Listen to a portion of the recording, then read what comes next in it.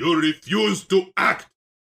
And because you have not done so, your whole community has gone into shambles. It's the Going On podcast with the Rapper Critic and Muse. What's going on?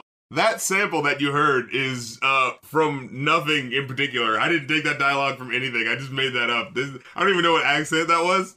But the random reason why I decided to do that was because I was thinking of, do you remember that song Summer Nights by Lil Rob? I can't say I do. You know, ain't nothing like them summer nights. Hit the chop on top, all the girls looking hot. Hit the loto and we just don't stop. Party until the morning light. Hey, ain't nothing like them summer nights. Never heard of it? Summer nights, summer nights. And it sounds like this really like ghostly sample of something. Ugh. And I remember looking it up and then just being like, no, that's not from anything. We just kind of wanted to make it sound like it was a sample. It was just like, holy shit. But it's like, it sounds so sample-like that it's just like, it's gotta be from something else. You know what I mean? I'm just over here in the middle of, I don't know how things are out in your neck of the woods, but I'm just like in one of the last remaining shacks standing in the wake of the fast food fried chicken war of 2019. It's taken countless. Dude, it's not a joke. It's fucking real out here, dude. It is scary. The block is hot, and so is the fast food fried chicken grease. Dude. Darren, it's fucking... I've never seen it this crazy. You remember in We Didn't Start the Fire? By Billy Joel. Where are you going with this? Remember, I thought you were going to talk about the Boondocks episode. What's happening right now? You remember how the whole song, he's like mentioning all these really notable people throughout history, all these really important things that happened, but the thing he ends on is rock and roller cola wars? I can't take it anymore? Yeah. Like, JFK blown away. Whatever. Bay of Pigs? Who fucking cares? Watergate?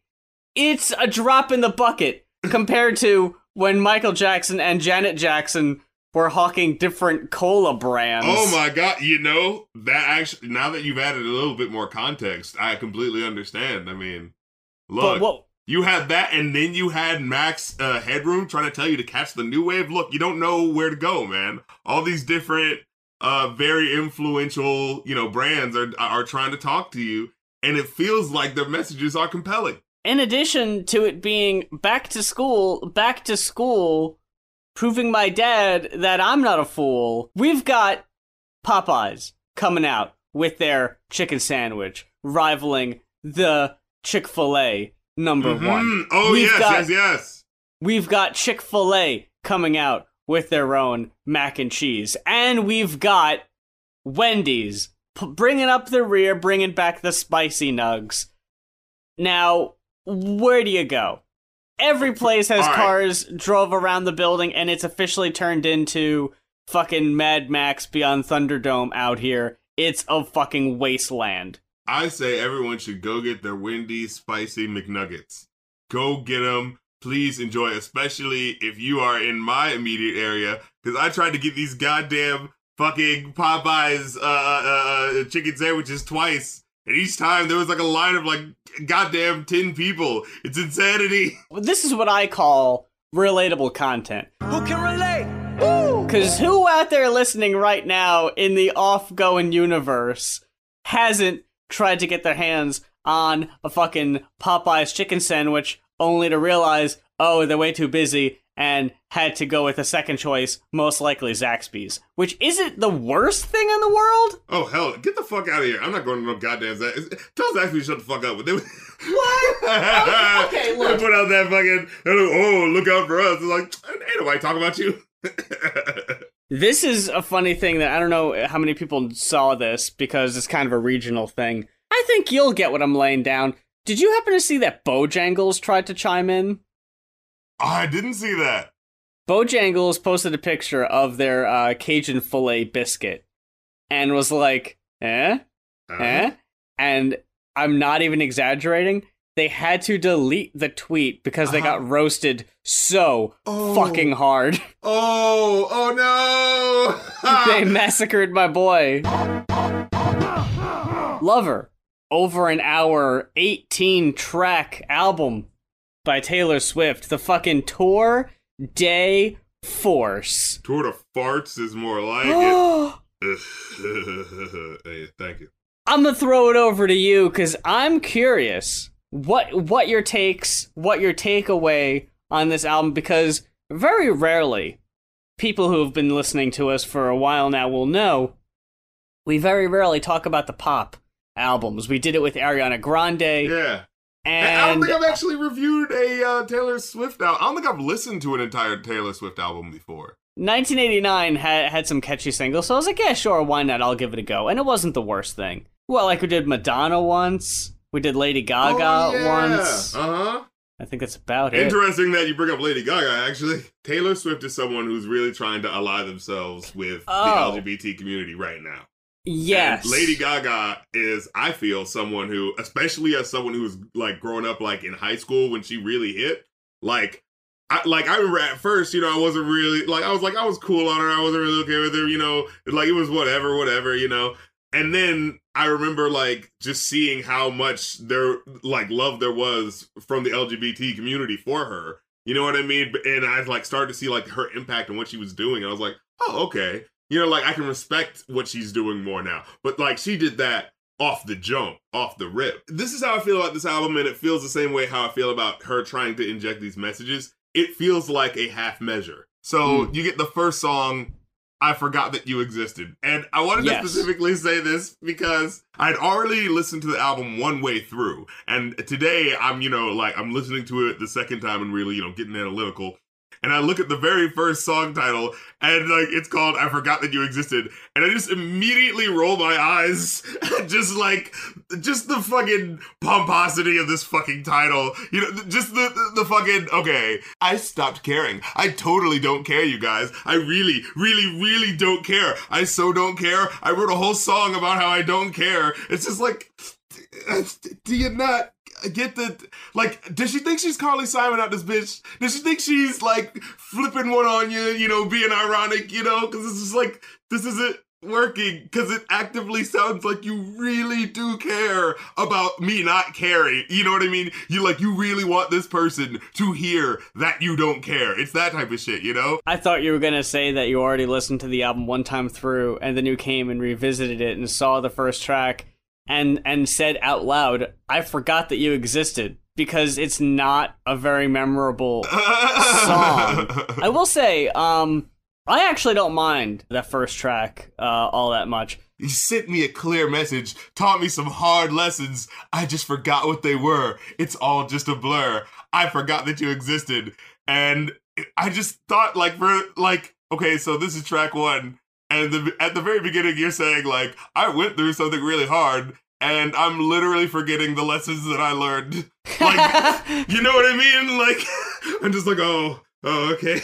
This is the end of Pokemon, the first movie, where it's I'm sending you back to your normal lives. But in order to do that, I have to erase your memories. Oh, wait a minute. The only issue I had with this track, honestly, is that it's not really that strong of a track to open the album. I guess if you're trying to use this as a sort of, well, I'm closing that door, we're moving on, it's okay, but if that's the song you're gonna write, it's gonna have to be a little more impactful. What we got here is a pretty minimal instrumental, to say the least. Despite it being a kind of unassuming, underwhelming track, I liked how quirky it was. I liked that it kind of had a carefree, silly feel. I really liked the way it ended. So yeah. I thought that was cute. I liked that. Okay. I was like, look, if you inject any sort of personality into a track, that automatically wins at points, in my book. Is that if you're trying to give it that little something extra, because a lot of people are just going to do fucking paint by numbers. So if you're not going to do that, if you're actually going to put more into it, then I think you're already one step ahead of the rest of the game. So let's get to track number 2. Yes. Which is a song that I really like, called Cruel Summer. I fucking love Cruel Summer. So I'm Dude, I'm not even exaggerating. This is going into a fucking pop playlist like yesterday. dude, I'm feeling like the fucking Shaq album right now. The first song, I was just like, I hate this. And then the second song is just like, oh my goodness, this is not what I expected from this album. What the fuck is going on? Yeah, this album, in my opinion, spoiler, is a bit front-loaded. It gets in my opinion, it gets the really good songs out of the way really early, and then just kind of falls apart. What are you? Wait, hold on a minute. Let's back up. So you telling me you're feeling the man? No. Dude, I'm telling you, that fucking fall off that cliff was really, really sharp. I forgot they existed. Cruel Summer and Lover, 3 in a row. Those I really like Cruel Summer and Lover. I forgot they existed. I wasn't feeling Lover at all. Ooh. I can kind of take I forgot that you existed. Lover is so good. I really like that one. It's cute, it's sweet. If the country radio stations weren't such petty assholes, this could possibly play on a country radio station if they would have her back, but they're gonna act like, you know, they were betrayed. The fucking betrayal! What? Betrayal! I really like the writing on it. It's very personable. It's very down to earth. I really like that part towards the end where it's like the ladies and I like that part. There's a thing about Cruel Summer and Lover that I'm realizing the tropes of Taylor Swift that I actually like. Going back to Cruel Summer for just a second. The line in particular, the devils roll the dice, angels roll their eyes, is textbook Taylor Swift. She has some good-ass fucking lyrics, yo. I wasn't expecting that, actually, at some points. The dope-ass light 80s synth that had that, you know what I'm saying, that whole vibe that was going on in Cruel Summer, right? And, like, I was feeling that, and then in the second verse when she says the hang your head low in the glow of the vending machine, and you hear the metal voice, it just really transported me to that time, you know what I mean? Like, the music just really matched the lyrics, you know, and just, like, delivering that feeling, you know what I mean? There's a very romantic comedy first single soundtrack sound that Taylor Swift has, and I think I just don't like that as much. It's just too treacly for me. It ventures into the Chance the Rapper territory, you know what I mean? Oh, yeah, I could see that. Now, I do like it when she gets more interesting, like you said, when she has the little things at the end of track 1. Or when she has a little interesting lyric like that. But I hear, like, the lyrics of Lover, and they just seem a little too normie to me. I don't know, like, okay, the first lyric she says, we could leave the Christmas lights up till January. And I'm just like, I don't know, that's not a very long time, you know? Like, that's true. You know? And then it's like, this, but it's like she especially, like, goes like, this is our place, we make the rules. So it's just like, she's just accentuating, like, aren't we being rebels? It's just like, I don't know, man, I've had Christmas tree lights up till, like, summer. See, I think if you were like, we leave the Halloween decorations up till January, that would get you some of those Blink-182, you know, I miss you points, you know? We can have Halloween on Christmas. You're living like Jack and Sally if you want to. You can't tell me that shit ain't the pinnacle of romance in the 2000s. Now that's romantic. Again, the 1-2 punch of the sobering Soon You'll Get Better. Oh man, featuring Dixie Chicks. Ooh. She fucking played the Dixie Chicks card, and it was super effective. You fucking went there.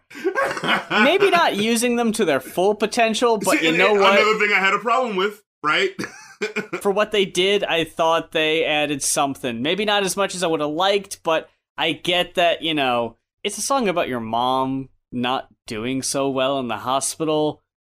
So maybe you don't want to, you know, it doesn't have to sound like me, is what I'm trying to say. You know, how it's okay if it's a bit more reserved, and if Taylor is front and center. I mean, it is her mom.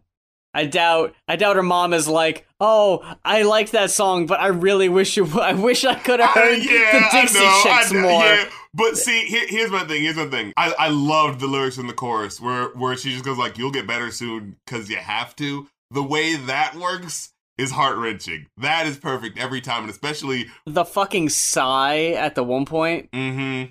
Oh, God. That works. That hits. And then she has one specific lyric where she says, like, now again, for context, this whole album has been about me, and I'm the good person here. And then there's this one lyric where she says, "And I hate to make this all about me." I was like, God damn it, you broke the illusion. I need the Dixie Chicks to tell her, maybe leave that line out. And I need some people in the studio to tell Taylor, this doesn't need to be 18 tracks. Like, okay, look, there is some serious fat that could have been trimmed off this album. And in my opinion, these are the worst tracks. Miss Americana and the Heartbreak Prince. Oh my God, that can go! That can go! Look. That way. There's a thing. Yeah, that way. There's two themes on this album. The first one is, apparently a lot of these songs are about the guy she's in a relationship with now. Knowing that doesn't really add to the overall song's exactly. like, enjoyment. I would say for songs like Lover, where I just want to get it's not important. Real quick, where she just goes like, it just leads up to, "You're my lover."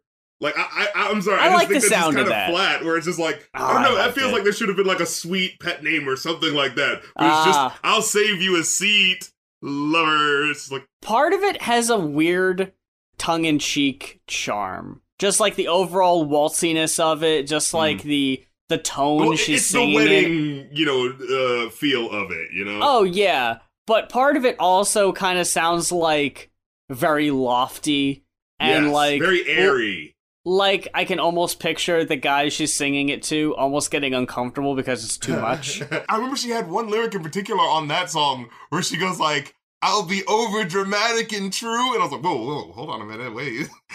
Like, that just felt uncharacteristic for, like, that word specifically felt uncharacteristic for this song that was supposed to be so sweet. And then she's just like, "And then I'll be over dramatic, but I'll be true to you." And it's like, where'd that one come from? I mean, it's realistic anyway. It's honest. The other theme is school.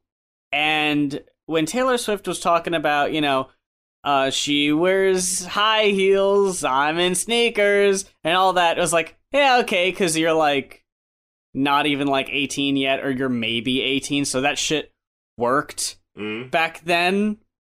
But there's multiple songs on this album where she's like, "Oh, I tripped and fell in the school hall," and it's like, okay, look, stop that right now. And on Miss Americana and the Heartbreak Prince, you're doing this, like, cheerleader call and response, and it's so annoying. I don't know why you're doing that. But the overall thing about Miss Americana and the Heartbreak Prince is that it tries to do two things. It tries to be the love song, but it's also the me and you against the world type song, because the lyrics, be them vague,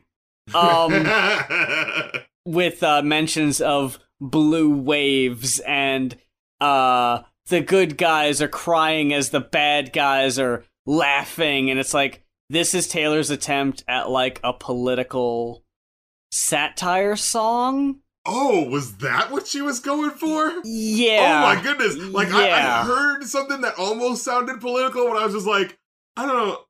Nah, she can't be going for that, because, again, she's not committing enough for it to work. That's the problem. The whole problem with this album is that she's not committing enough. Like, I just feel like, I don't know, having the Dixie Chicks on here felt like a very sort of like, remember what happened to the Dixie Chicks, right?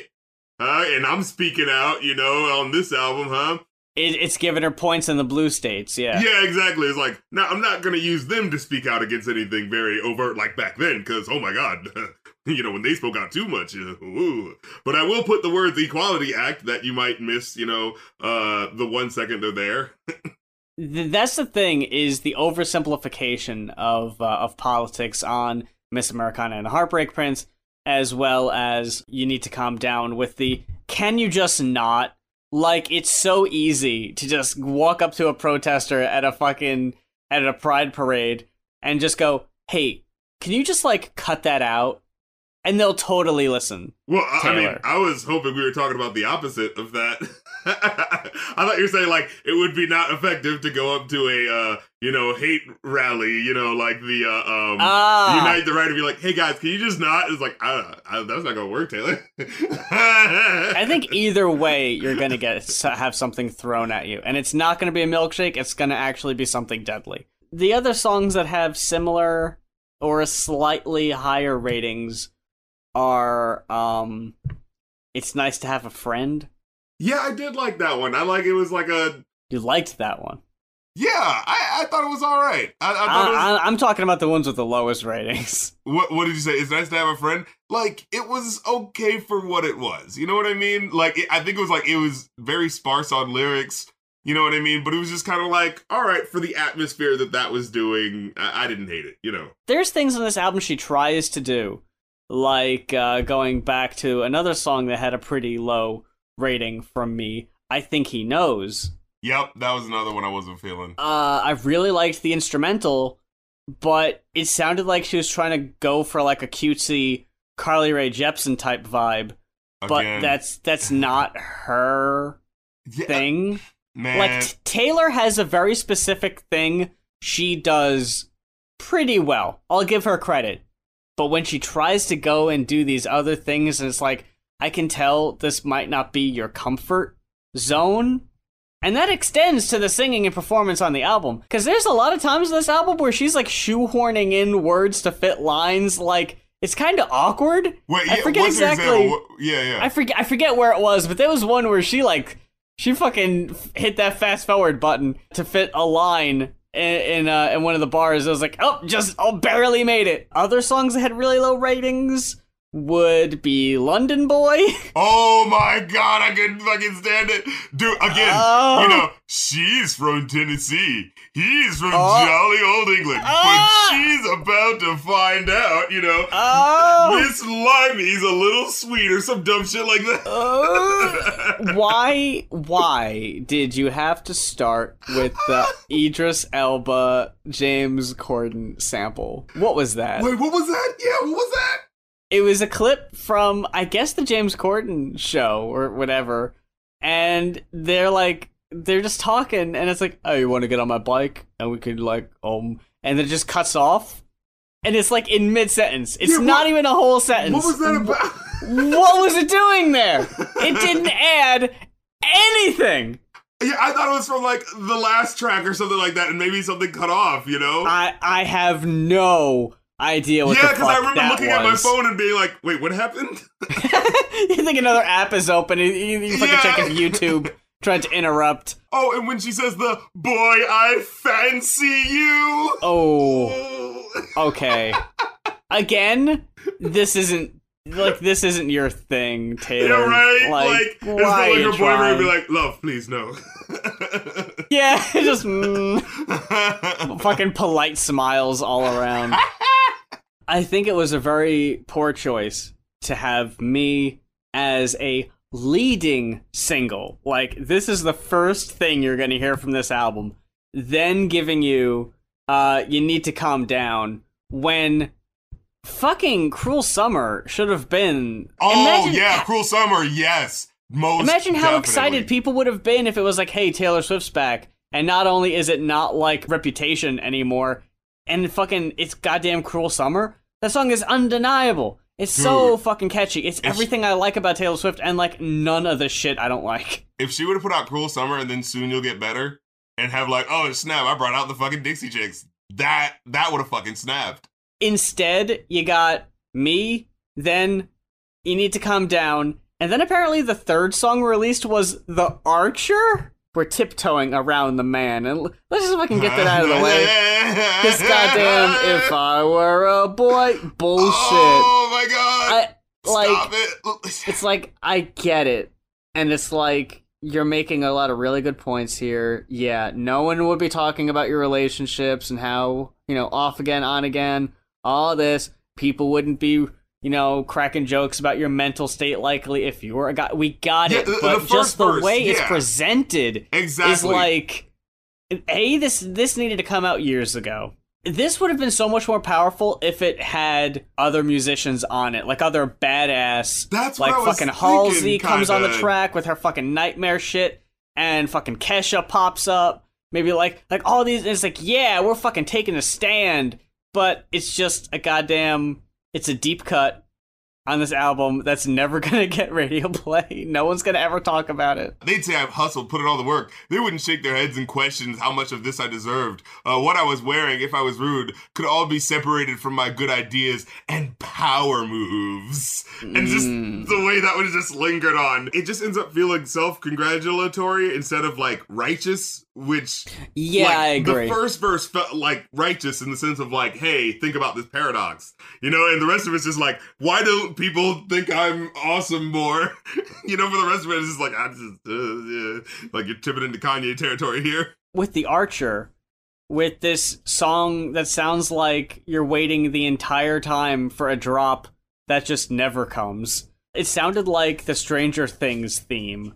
You know, it reminded me of Wildest Dreams. Oh yeah, I can see that. Mean? But at least whimsical. at least that had like more interesting parts, though. Like nothing happened here, and it's extremely repetitive. There was one part. Okay, so in the entire scope of the album, when you think about the fact that it's very like, you know, it's a very Drake-ish type album. In fact, doesn't she drop his name at one point? There's one lyric in here that was kind of like the heart of what I felt like the album was.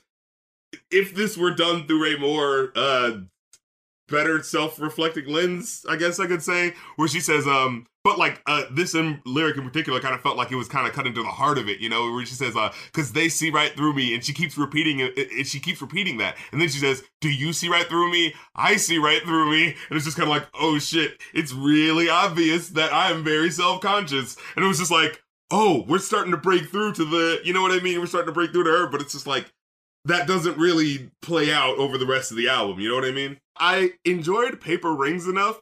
It was obviously, you know, the way the lyrics are written, again, you know, if you read the very first lyrics, like, it's that romantic comedy, you know, Paper Rings, coming to a theater near you, you know. It is a fucking romance. Right? It is a rom-com like, name. They couldn't afford the, you know, the fancy ones, but they made a promise to each other, you know, that type of thing. The way it sounded, like the production on it, how up-tempo it was, and how fun and snappy it was.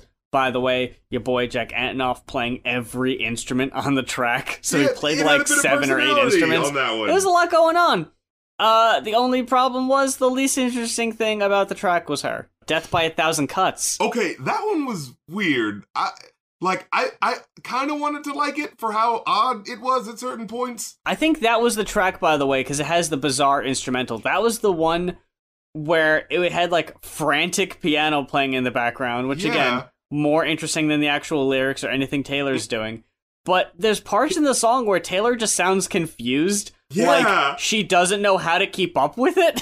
Like Jack Antonoff is her 40.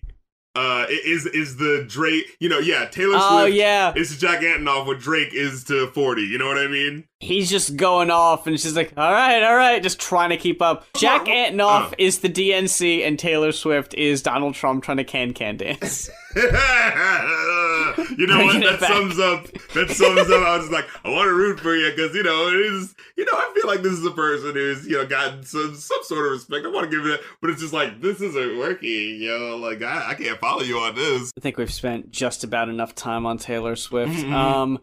What overall rating did you get for this album? I got a 2.5. Me too. I got a 2.5. I feel like that's appropriate. But now we're going to go into something considerably more interesting for the... We're talking about all 3 saturations. Yeah, and, Iridescence, and Kevin Abstract's Arizona Baby. We're at it again, back on our Brockhampton bullshit, because we're fucking completionists, reviewing, we didn't review the goddamn first album before the Saturation Trilogy. Yeah. Look, hey, what are you gonna do? Someone's gonna have to request it on Ko-fi. But we got Ginger, the new release from Brockhampton, and I am curious. I feel like it's a running gag and people have come to expect it from this show. that your boys are about to butt heads. Your boys are about to get... Your boys are about to get in a goddamn... You're gonna get into a screaming match over Brockhampton. Muse loves Brockhampton too much. Darren doesn't give him... He doesn't cut him enough slack. What did you think of this album? Well, shut my mouth and call me dumb and beat me, I'm a kettle drum. The birds in all the trees are humming. Rap Critic fucking loves the shit out of this fucking Brockhampton album. Oh my god, bro. Do you remember all the things that I said about how, like, man, like, they're saying that the boy band, they're saying the boy band this, but I'm like, I'm not getting that. Word. This fucking album, right goddamn here. Bareface, the way he was handling them goddamn hooks, the way the production was fucking chilly under these fucking rap verses. Thank you. This is what the fuck I'm listening to. This is what the fuck I'm talking about. Dude, when I heard that first track and they hit me with the fucking... It sounded like if you took the NSYNC song Boyfriend, right? And you took the remix with Nelly, but then you took that remix's cooler cousin, you know what I mean, that doesn't get as much... So, like, that's like the Ice Cube, and this is like the Del the Funky Homo Sapien. You know what I mean? That's all doing its own thing, and I'm trying to see what that remix sound is all about. Do you get what I'm saying when I say all that shit, though? You know, the way they have these fucking cool-ass fucking guitar things. Like, yo, listen back to, like, If I Was Your Boyfriend, like, all right, they was pumping with some, you know, little production as they went later on, you know what I mean? Like...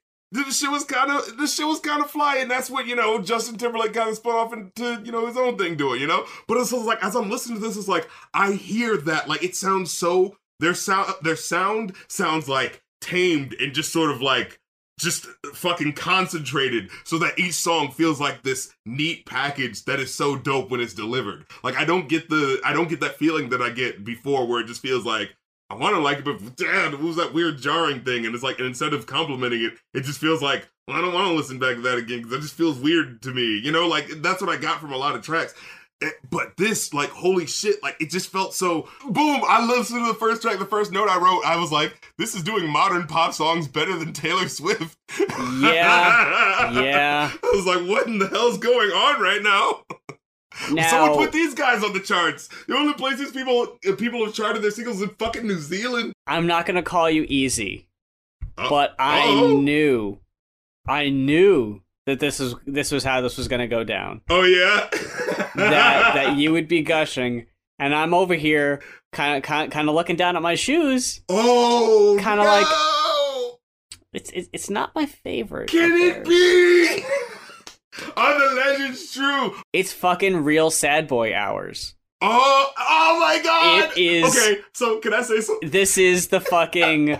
Okay, we had the dude leave the group, forced out, whatever, and I know you talked about the lore and how that's kind of important to Brockhampton or whatever, but just as a quick overview, when we invited Left It London on to talk about Brockhampton, she was invited to review Puppy, the Brockhampton album that never came out because Amir Van controversy and all that. So when I was listening to the things leading up to that, I was like, oh shit, this is gonna be really dope. And I was like, okay, well, we're not getting that. It's like, okay, that sucks, but that's fine. Then those 1999, 1998 singles came out, and I was like, ooh, these are really fun. I really like these. I'm looking forward to what's coming next. Is this what Iridescent's going to sound like? No, it's not at all what that's going to sound like, because now they've been signed to a big label. They're over in fucking Abbey Road Studios. They're making it happen. They're living their best life, but it's going to be pretty emotional too. It's like, okay, this album is we're back in the States. We're not in Abbey Road Studios anymore. We don't have that energy anymore. And the weight of the past couple years is like starting to fucking hit us really hard. And a lot of tracks on here deal with a lot of like, we're just fucking bummed. And that's why a lot of the tracks are, they're not bangers. They don't slap so much as much as I would like. Chilly, you know what I mean? They're so very they're chilly. So set in you. I feel like. And I think this album, you need to be in a specific mood for it. I don't think Like the Saturation albums, I can listen to those whenever. Like, I think they're perfect. They're fucking bagel bites. You know, Saturation in the morning, Saturation in the evening, Saturation at supper time. But Ginger, you kind of need to be in a mood to listen to it because it's a different experience. The album cover is two people hugging each other, which is... Two people supporting each other, and you're like, hey man, I'm here for you, bro. Yeah, let's do this again. When they released music videos leading up to the album's release, they released music videos for If You Pray Right. They released one for Boy Bye, and I was like, ooh, these are the fucking... Another one. I'm getting the vibes of the 1999, all of those. You're right. Type Yeah, things. That song is very different from the rest of the album. and then the week of the release of the album, they released the music video for No Halo, and it's like, oh, so it's not all gonna be like that, huh? Surprise, bitch! Oh, surprise, motherfucker! So just starting at the top, No Halo featuring Deb Never. I've never heard of this person before, but they add a hell of a lot in the chorus and just overall singing, and it just like, ooh. Later on in the song, when you hear I'm sure I'll find it, no one help me when my eyes go red, that little like melody in there was the fucking callback, and you hear like the voice in the background. That was the one where I was like, okay, this is the modern boy band right here. Ooh. Okay, I see what you're doing. Yeah, you definitely get the fucking chills. A lot of this album is haunting. I really like the chorus, like you're talking about. I didn't think the verses from the boys were their strongest, but I thought they did fine. In fact, I enjoyed this album so much. Like, I specifically was saying, like, I only want to write down a verse when I don't like it. Like, that's really how much I enjoyed. Like, I really enjoyed the places where they went, even when there were like little missteps. Like you mentioned before, I was very, very happy with how much bareface there was in No Halo and Sugar back to back. Oh, Sugar! Yo, it was sweet, bro. It was sweet. Yeah. I fucking love it, bro. Ryan Beatty, who pops up a few times doing the chorus. I liked hearing Bareface so much, and also getting to hear him rap on one of the tracks was like, all right, look, you're using him to his full fucking potential. I'm definitely here for that shit. I was like, okay, is he the guy now? Is he your hook guy? Yes, let's make this happen. Ho, ho, ho. I think you know exactly what track I'm talking about. The fucking goddamn headphones coming off at the end of... the door slamming. Oh my god. I was not ready for Dearly Departed. When I heard the end of that song, I remember when you had said, these albums, though they're not as lyrical and though they're not as, like, you know, deeply intricate, you know, woven stuff, it's like, it feels you feel the energy of, this is what I had to say and I'm gonna say it. Yeah. And never did I feel that more than fucking Dearly Departed. Yeah. Jesus Christ. You know exactly what I mean. Yeah. Like, every like, dude, when you hear these guys speaking, it feels as if at any moment they might just, like, fucking stop the verse because it's too much. Like, and so when it happens at the end, I was just like, dude, you almost got that feeling of, like, wanting to follow the person, like, hey, man, are you okay? You know? And the fact that the music still goes for, like, a little bit after he fucking does that, you're just kind of sitting there with your thoughts. Oh, just man. Like, I think it's Joba at one point does the why. Oh, the chorus. Heart-wrenching. Joba with the fucking chorus. Oh my god. Dearly Departed got a fucking solid ass 5 because not only is it like incredible chorus, every single verse is solid. Dom, who I think is kind of just the unsung hero overall of Brockhampton because he always gives you good verses. You don't hear him as talked about as much as like Kevin or Joba. Or Merlin would. I feel like everyone was solid. In fact, I was just thinking about it. You know how Kevin Abstract used to do, you know how he does the high-pitched voice thing? Oh, yeah. And you know how I'm always kind of like, it sounds like Yolandi Visser, you know, it doesn't sound like this is him.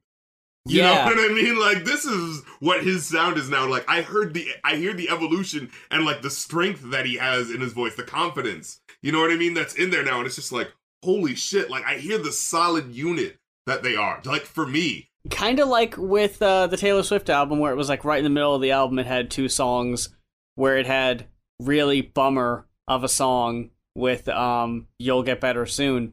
followed up by False Gods. We didn't even talk about False Gods. Oh, yeah, that was so weird. That was kind of jarring. Oh, I like that one. But on here, it's kind of the same thing because you got Dearly Departed, and it's like, oh boy, wow, okay.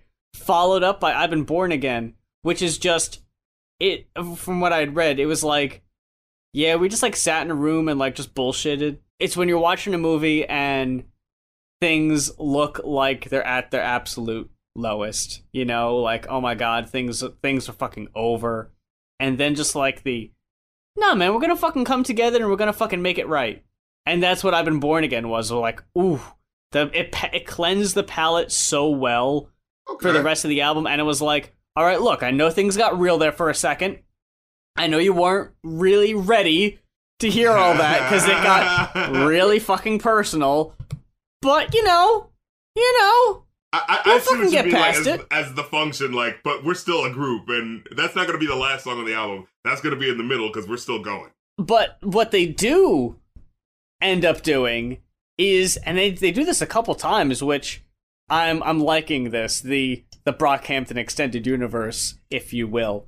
Oh, yeah, man. That you've got 2 tracks on the album, Heaven Belongs to You, fucking Slow Tie, with his solo track. Bro, like, again, I'm thinking there's like 80 members in this group, so I'm like, oh, is this just a member of the group that just hasn't gotten, you know, their track yet?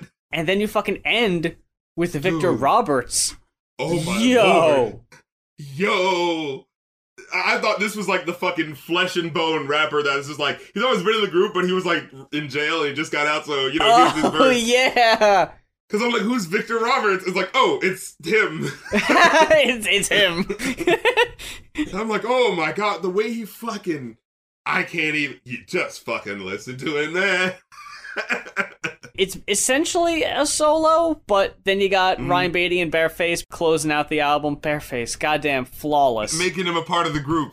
Yeah, a fucking warm welcome. I thought it was like the fucking Capadonna, except, you know, I really want this person to be here more. And like on the last album where Jaden Smith popped up to just kind of do a couple lines, and I was like, yo, I want them to bring in folks like them who sound like them and have that same kind of energy and feel. And that's exactly what they did. It was like, hey, we're gonna fucking put on some names you might not otherwise heard. Basically, we're just gonna give them the fucking stage. We're not giving them a guest verse. We're giving them essentially the whole fucking song to wow you. And I know Slow Tie's song was a little short. I wish they didn't do it Boy Bye and then Heaven Belongs to You, because they're both really short. I'm mad Boy Bye is short in general, because that's one of my favorite tracks on the album, because it fucking slaps. I love the fucking instrumental on that one and Bareface rapping. Remember, my thing was always like, where the fuck is Merlin Wood? Yes. You know, like, that's my fucking guy. He's the ODB of the group. I want to see him. So, on this album, remember how I was saying, like, I didn't write down anything because I was enjoying everything so much the second time until there was something that I didn't like. And it was every time Merlin Wood said a lot of things. Like, you know, like more than like an ad-lib. You know, when he was like a thing that just came in randomly, it was like, oh shit, there he is, you know? But whenever he like had time to speak, it was just like, oh, you don't have that much to say here. Like, you can hear the energy, but it doesn't translate when he actually gets more time. Thought on Iridescence, I thought he did really good on that album when things got really chill and he was able to just speak his mind. On this one, yeah, he doesn't really bring it as much. It's like, it would be too powerful if all of them shined at 100%. Like, it would be unbearable, it'd be way too much. So instead, it's like, well, you know, Joba's gonna bring some good shit, but we're gonna rein him in a little bit. Merlin's gonna be there, we're gonna reel him in a little bit, but Bareface, we're gonna put him out there really strong. It's like they had to lower to make room for the other ones. Bareface, the fucking Method Man of this album. Yeah. Like, the fucking face. Like, are you talking on St. Percy, where it's a really dope instrumental and I really like the beat, but then like verse-wise, I like Abstract and Bareface, but then just Merlin Wood, just fucking murder man! Murder's like, oh, okay, what the fuck? He just like bursts in the room and starts screaming. It's like, whoa, okay. Random moments like that, I enjoy. Need someone to hold me! It's like, oh my god, someone please hold him. It was on If You Pray Right, a song that I really like. I love the fucking lazy lounging trombone. Yeah, it's fucking, you feel like they're coming in on a fucking elephant, you know what I mean? But then fucking Merlin Wood, he's like, if you want a feature, we can figure it out. Want a color for your album? We can figure it out. We can figure it out. What? What? Huh? Although I did enjoy the return of Break the Law on like 2 tracks. Remember, it was just like 2 separate tracks where you just randomly heard Break the Law, Break the Law. Yeah. They fucking really use samples well on this album. They didn't rely on them too much, but I thought they were really effective when they were used. There was one point where there was a song that was just like, the song felt like it just stopped to play another song from like 1997 or something like that. Yeah. That felt a little gratuitous where it was just like, where did that come from? Sampled like a whole section of a song. I thought it worked in the context, but yeah, I see what you're meaning there. It felt kind of Drakey. You know how he likes to sample like, you know, other songs like, what was that fucking DMX song? You know, stop, drive, shut him down, whatever the fuck his song it was. A couple tracks that weren't as impactful on me towards the end of the album, Big Boy and Love Me for Life. Merlin Wood, I think, on the Love Me for Life song kind of threw that one off for me. I thought he kind of saved it. Like, I thought, oh, really? I thought Abstract kind of didn't exactly hit. I really liked Joba's verse. And then Merlin was just kind of there as, like, the shot of adrenaline to, like, you know, be like, hey, like, snapping in your face to get your attention. Piss him off, piss him off, piss him off. Shit, I better piss him off. And he's saying all this, like, incendiary stuff, like, you know, I'll shoot me a sheriff for Trayvon Martin, King Ali, and Bobby Marley. And then the chorus is, I wish you'd love me for life. Like, huh? What? Yeah, how do these things connect, guys? And I like Joba on Big Boy, too. Joba and Dom are, like, the two... Joba's singing. Joba, Dom, and Bareface are the absolute stars on this one. They definitely add the most. And remember how before it was like Kevin Abstract was just like, man, it feels like he's the one that's, like, really blowing it, you know, blowing it up. Yeah, he just kind of, like, sat back and let the dudes just kind of shine in this one, which I appreciated. Yeah, I love it. I love that clean, whining synth on Love Me For Life, though. I definitely thought that was fucking dope as shit. I thought Abstract was good on Ginger. I really liked his catchy chorus and his verse on that one. But yeah, I don't really have him written down much. And I think I might have had the same critique of Iridescence. That might just be, you know, there's a lot of guys in the group. They all gotta get their fucking shit in. And not always are they going to be complimentary, you know, like you can't have all of them in a track. Like I think there's only a couple tracks on here where all 6 or so people are on it. Normally it's only like 4 or something because otherwise it might just sound too cluttered. Yeah, did you say you didn't like Big Boy as much? That wasn't one of my favorites. No, I think that might have been the song I gave the lowest rating to, actually. So yeah, that hook was just weird, where it's just like you're a big boy now. The delivery is so shy sounding, like it's like he's afraid to go say it too, you know, proudly into the mic. But the lyrics are about how confident he is. You know, you ain't shine like me, you ain't shine like me, you ain't shine like my cousin, you ain't shine like me. I did like the you ain't shine like my cousin, but I'm just like, I mean, I don't know who your cousin is. But... I mean, is that good? Yeah, exactly. I'm curious though to hear. I got a 4, solid 4. I got a 3.5. Just fell short of that 4. I think they were more thematically and tonally consistent in this album, and I enjoyed it more. Which made little moments like this lyric I'm saying right here stand out, where it was like, you know, you get what's the song? The last track, Victor Roberts, all these heartfelt lyrics about this very specific situation that he's describing to you. And then it's just like, you know, Mr. Policeman told policeman, we got to get what we need. Just let him be. And, you know, he's gone through this whole thing. And it's just like, and then Ryan Beatty's like, thank God for my bitch is still sticking with me. Like, yeah. All right. I mean, I don't think that was the mood we were going for. I still like that chorus, though, even if it didn't fit. Yeah, it's like, that's more Snoop Dogg, right? You know, like... You know, they shout hell yeah for my vehicle. Living is a miracle. Now, we mentioned it for the past couple weeks about the changes, the changes. Changes. Starting in September, which it will be September by the time this episode goes up. We'll no longer be offering the Patreon perk of offering a album review on the show, which is not to say we will not honor past requests in that Patreon perk. We will, because it is still first come, first serve, and if you put in a request on Patreon in the past, you will still definitely get that. But going forward, the way people will have to put in their requests is at Ko-fi. ko-fi.com/goinoff. GOINOFF. It's simple. It's super simple, and it's a one-time $50 pledge to get your request on the show. And I think what's so great about Ko-fi is that it charges you automatically. Like, you don't have to wait until the end of the month. It's so much easier. I think any of the guesswork and confusion, especially the, oh no, I paid for more than 1 month and I didn't mean to. You're not going to run into that problem with Ko-fi because it works on a one-time basis. Now, we always end up honoring them. Like, I've been doing that. Like, when someone goes like, hey, I've accidentally been charged twice. Like, then you get 2 reviews, sure. But ideally, I don't think people I don't think they go in wanting to spend that much, but they end up doing it. But then they get something out of it. That's not most of them. It's just like, because you can cap out on Patreon. Right, yeah. But the good thing about, like, Patreon is for, like, if you want to do ongoing support. And I think Ko-fi is if you're just like, hey, I got a little change, boom, I want to throw it your way. Yeah, absolutely. Because we both have our own Ko-fis and Patreons outside of this page that you could still give money to if you want. My Ko-fi right now is specifically for, like, if people want to have, like, requests of, like, personal reviews. Because some people have asked me, like, for writing jobs and stuff like that. So, oh, shit, okay.